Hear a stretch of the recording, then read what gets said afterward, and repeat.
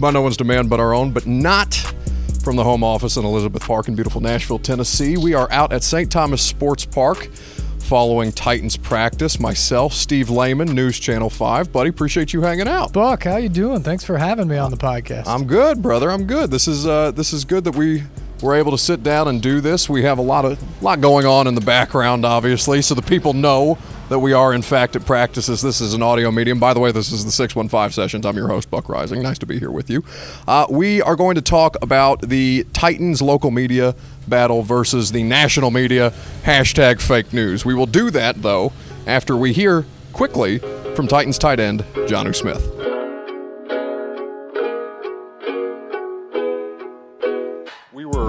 We were talking to Mike after we got done talking to you guys after practice today, and he said, I don't play favorites, but Jonnu Smith is one of my favorite players.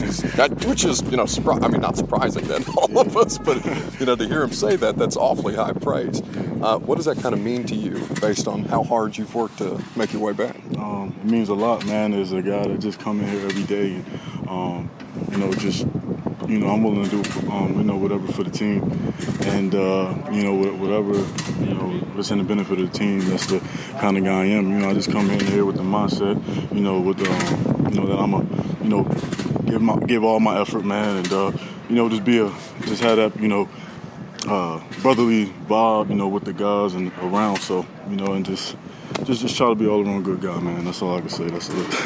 I can't really say much for someone else. It's just definitely, great to hear coming from, the head man. No doubt. Versatility is something that they pride themselves on here, making sure that you guys are able to do more than just one thing. In a perfect world, when you and Delaney are out on the field together, what does that look like in your two tight end offense? Two fast guys. Two fast guys that, can create matchups. Two fast guys that can go out there and, block against any run defense, and that's willing to block against any run defense. A lot of situations nowadays, tight ends are not willing to block, but it's not a guy, in our room that isn't willing. So we got a great group of guys, man, and we got mismatches and versatile guys all in there. So. Is the blocking aspect of it? Is that something that you have to better?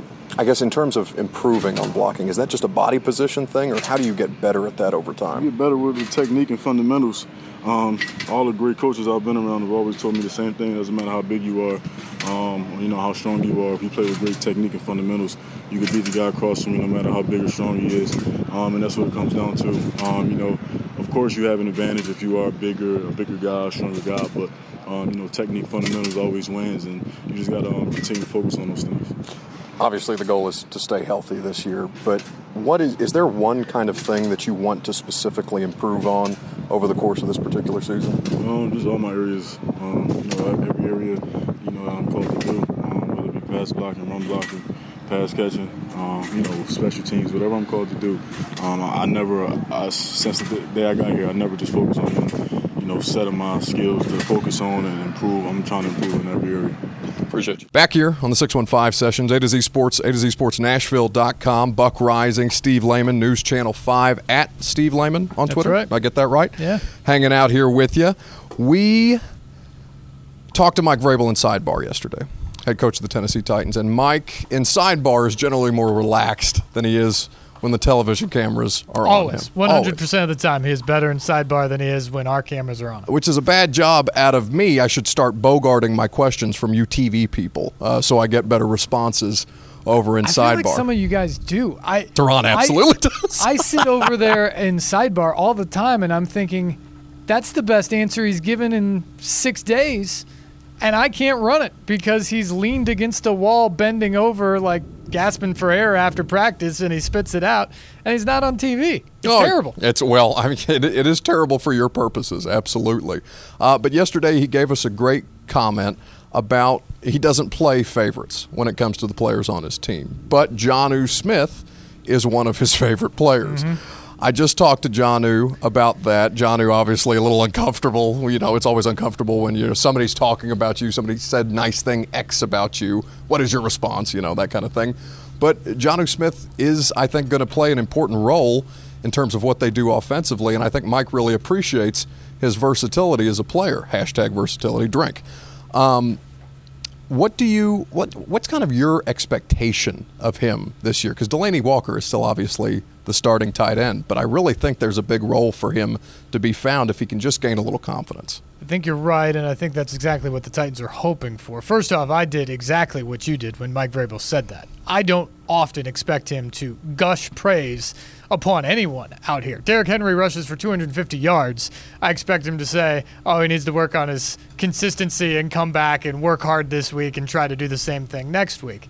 So the fact that he said, I don't have favorites, but Jonnu Smith is my favorite. Yeah. He is a great guy. I love him to death. He works hard. He's got so much talent in front of him. I think speaks to how much he likes him as a player. And I think everybody in this building, when you look at Jonnu Smith, injury in college, MCL tear a couple years ago, ACL tear last year in the Jaguars game, he's had to overcome a lot for a guy who's 25 years old or something, still very early on in his NFL career. And I think the belief in there is he has all the talent and skill set in the world. If he can just stay healthy and get out there on the field and play 16 games and grow up in the same offense and be supported by the organization and the players around him, he has a chance to be something really special and eventually be the heir apparent to Delanie Walker that we've talked about for so long. So I think part of it from Mike was saying, look, this guy's been dealt a difficult hand. I appreciate how hard he worked. By the way, getting back on the field in 8 months and a week, basically, after an ACL injury as a football player is a really impressive feat. And he looks, for all the world, like he's on track to play in week 1 of the regular season.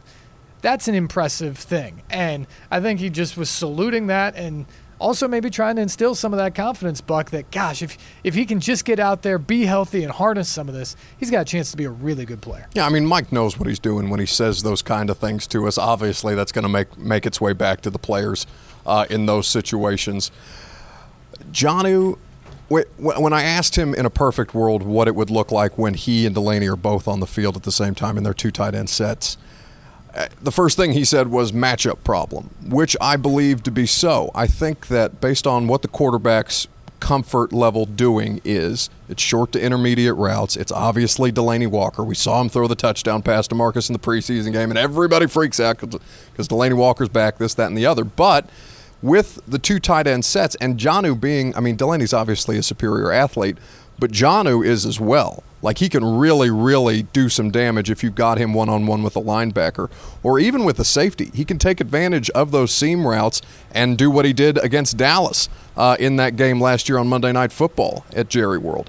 He is somebody who I really think it seems weird to pick out Jonnu Smith as all the players that Marcus Mariota has at his disposal as one of the guys who I think can help put them over the top. But I really do think that their 2 tight end offense is going to be what they're most comfortable in, especially if they're working Humphries on the outside a little bit, as they claim to want to do, not just in the slot. Well, and the focus of this offense, no matter how much better Mariota is this year, no matter how much you like to see Corey Davis and Adam Humphries out there, the focus of the offense is still going to be the running game. Of course. Derrick Henry is going to be the bell cow of this offense, and if that's the case, you're going to be in 2 tight end situations a lot out there on the field. But to be able to be in 2 tight ends and not be necessarily tipping your hand that we're going to run the ball on this play, we could throw it and both of these guys are weapons. That's a luxury that I'm not sure the Titans have had. When you lined up Luke Stocker as the other tight end to Delanie Walker, I don't think there were a lot of people out there who had much fear that Luke Stocker was going to catch a ball for 20 yards down the field on him. Jonnu Smith strikes that fear in your heart. And I think back to, because we really never saw it last year, of having Delanie and Jonnu on the field at the same time because Delanie was out in week 1. As soon as it Jonnu happened. had his own injuries and things like that as well. But I think back to that Jacksonville game early 2 years ago, down there in the Florida Heat, and that screen pass to Smith that goes for a touchdown out there.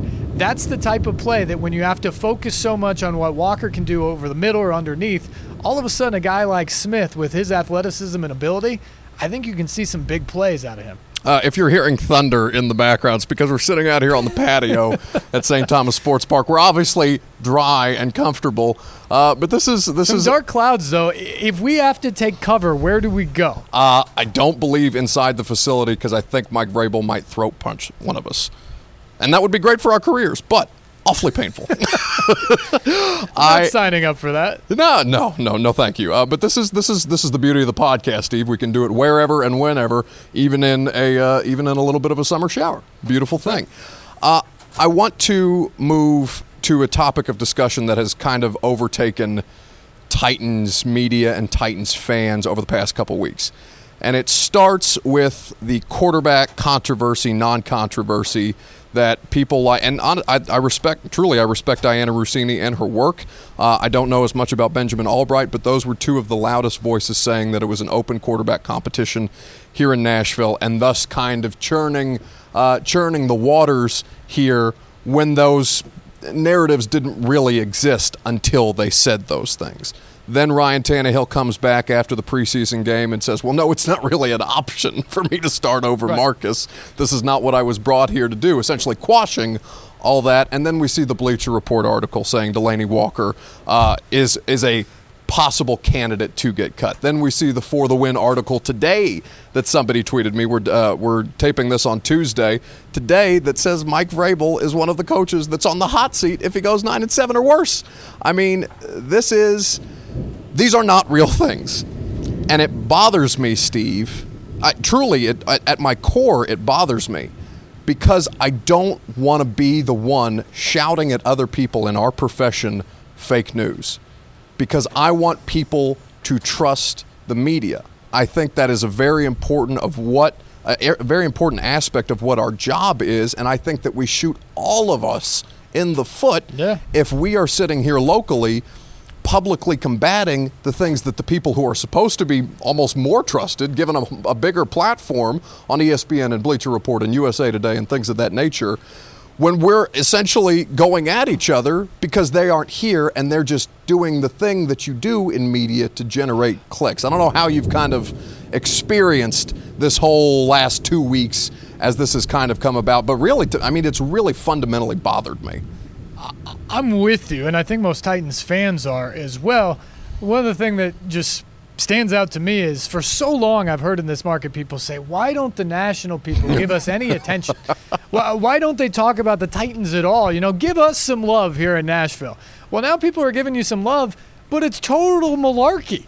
They have no pun idea. intended. They have no idea what's going on here, and they're just spouting off because guess what? The Titans are a team that's gone 9-7 in 3 straight years, and they're a borderline playoff team, and the roster may be slightly better this year. And so people are talking about them.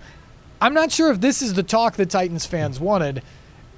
I don't know. I'm to the point now, Buck, where I've just accepted the fact that not just do people think that there's some fake news out there, but there actually is some fake news. Oh, no, out it's there. real. There are some really bad people in our business at what we do that are lazy, that don't do the background that they need to do. And frankly, the other part of it is, so of the 3 stories that you talked about, one of them is kind of ESPN, NFL networky type of reporting.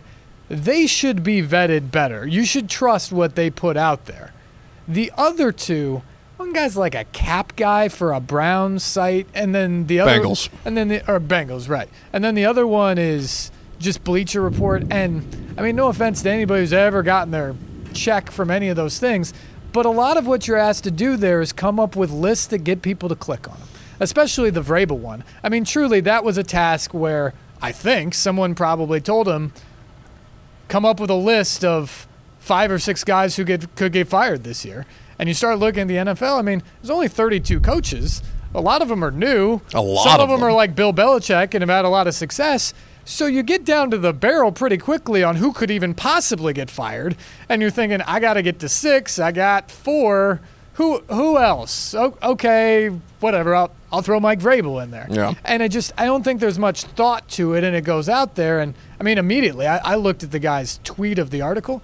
Every single comment below was, you're nuts if you're talking about Vrabel.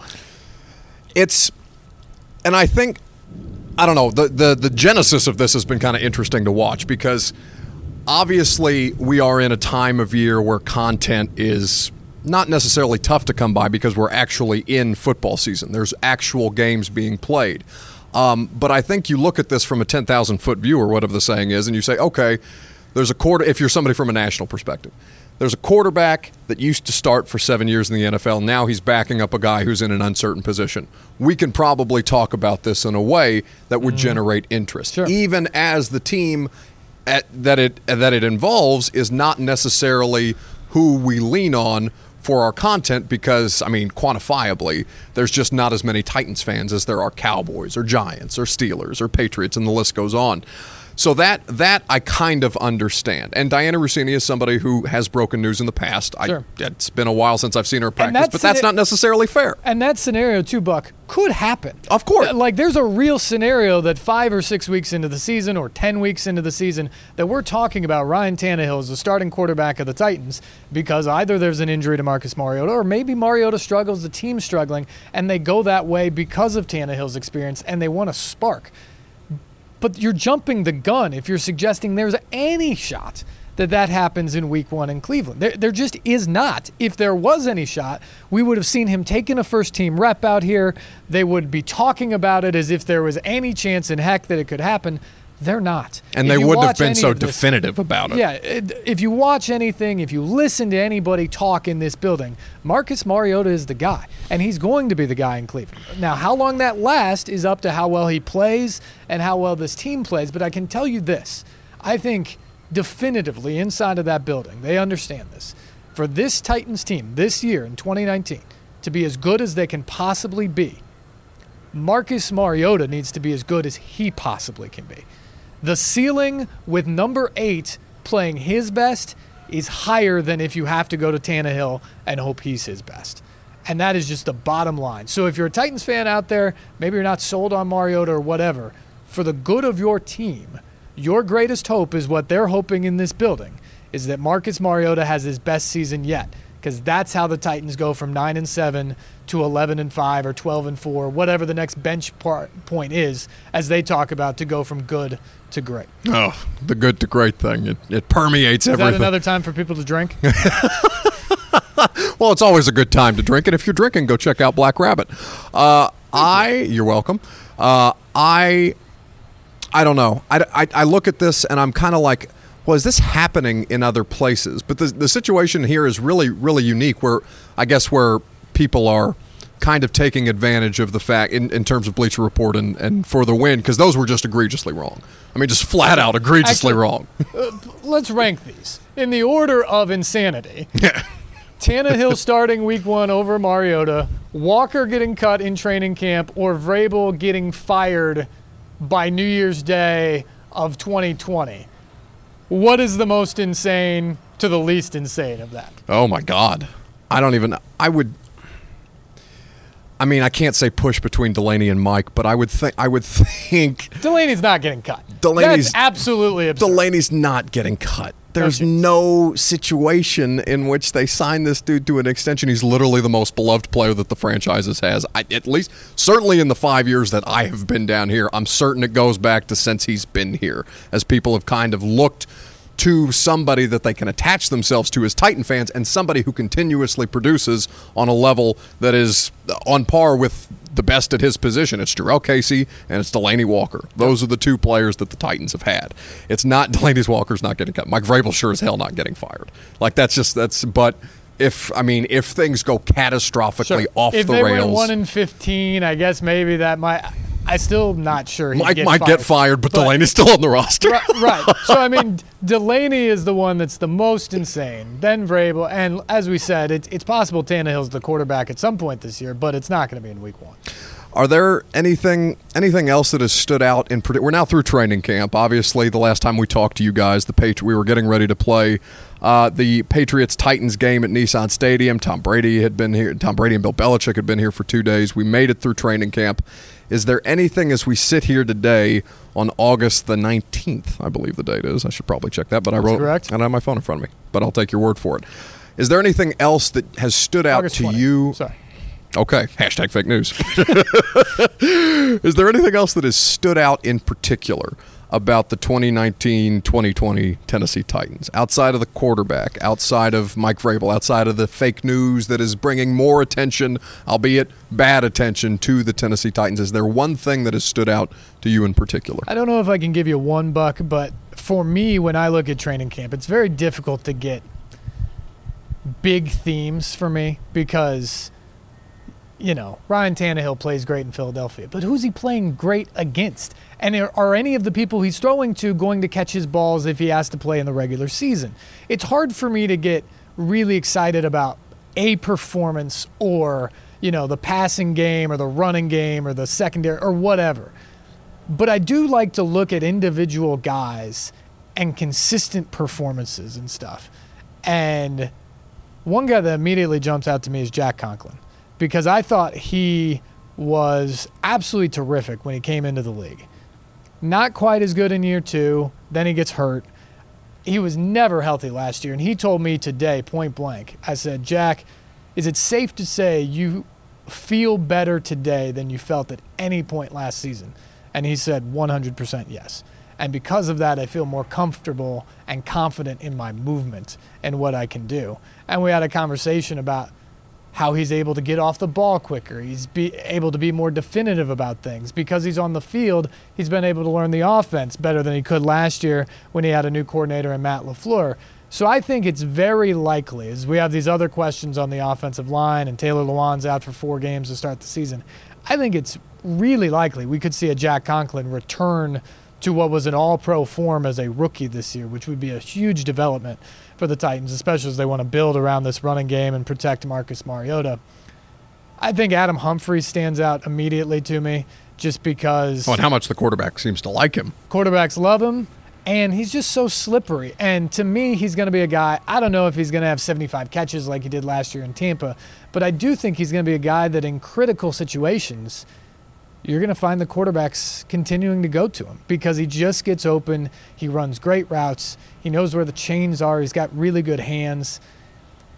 Probably along with that, there's just more weapons. We talked about Jonnu joining Delaney. I think Corey Davis, when he's been out there and healthy, fully in training camp, looks like a guy who's taken another step in his progression. Tajay Sharp has had a good preseason. Obviously Humphries. Now you're starting to see A.J. Brown back on the field. I mean, last year, if I said, Buck, who are they going to throw to on third down?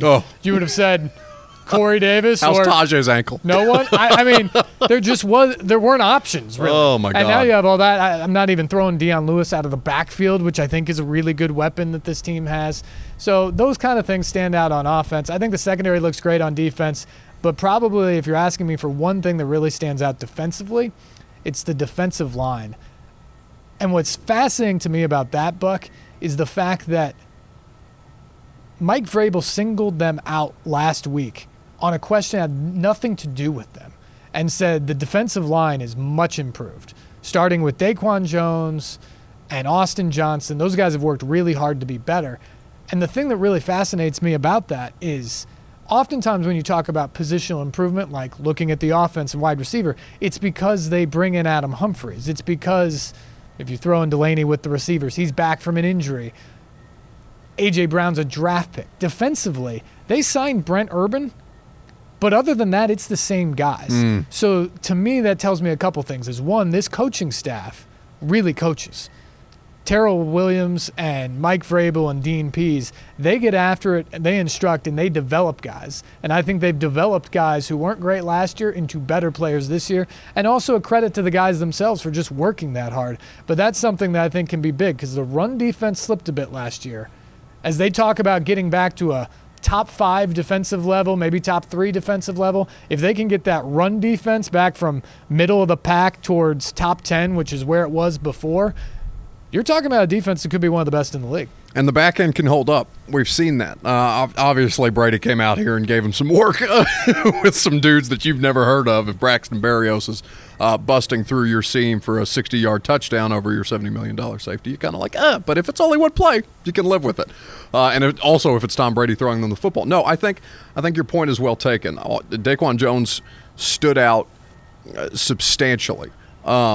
Playing nose versus where they had him at 3-tech a lot more last year. I think Austin Johnson has done a little more. I think there's still work to be done, and I think Brent Urban helps them considerably. It's not Benny Logan in the middle. It's a more athletic Daquan. It helps you move those things around, and it helps you take advantage. And he also has the versatility you talk about, that he's not just a body and space eater inside, but he's got that long arms. And so I don't think Brent Urban's going to get a bunch of sacks for you, Buck. But I think he can affect quarterbacks because even if he doesn't push the pocket, he can just get those arms up there and make you have to throw over a 7-foot wingspan or whatever it is. Sack totals are nice. I care far more about quarterback pressures. Steve Layman, News Channel 5. Follow him at Steve Layman on Twitter and Instagram.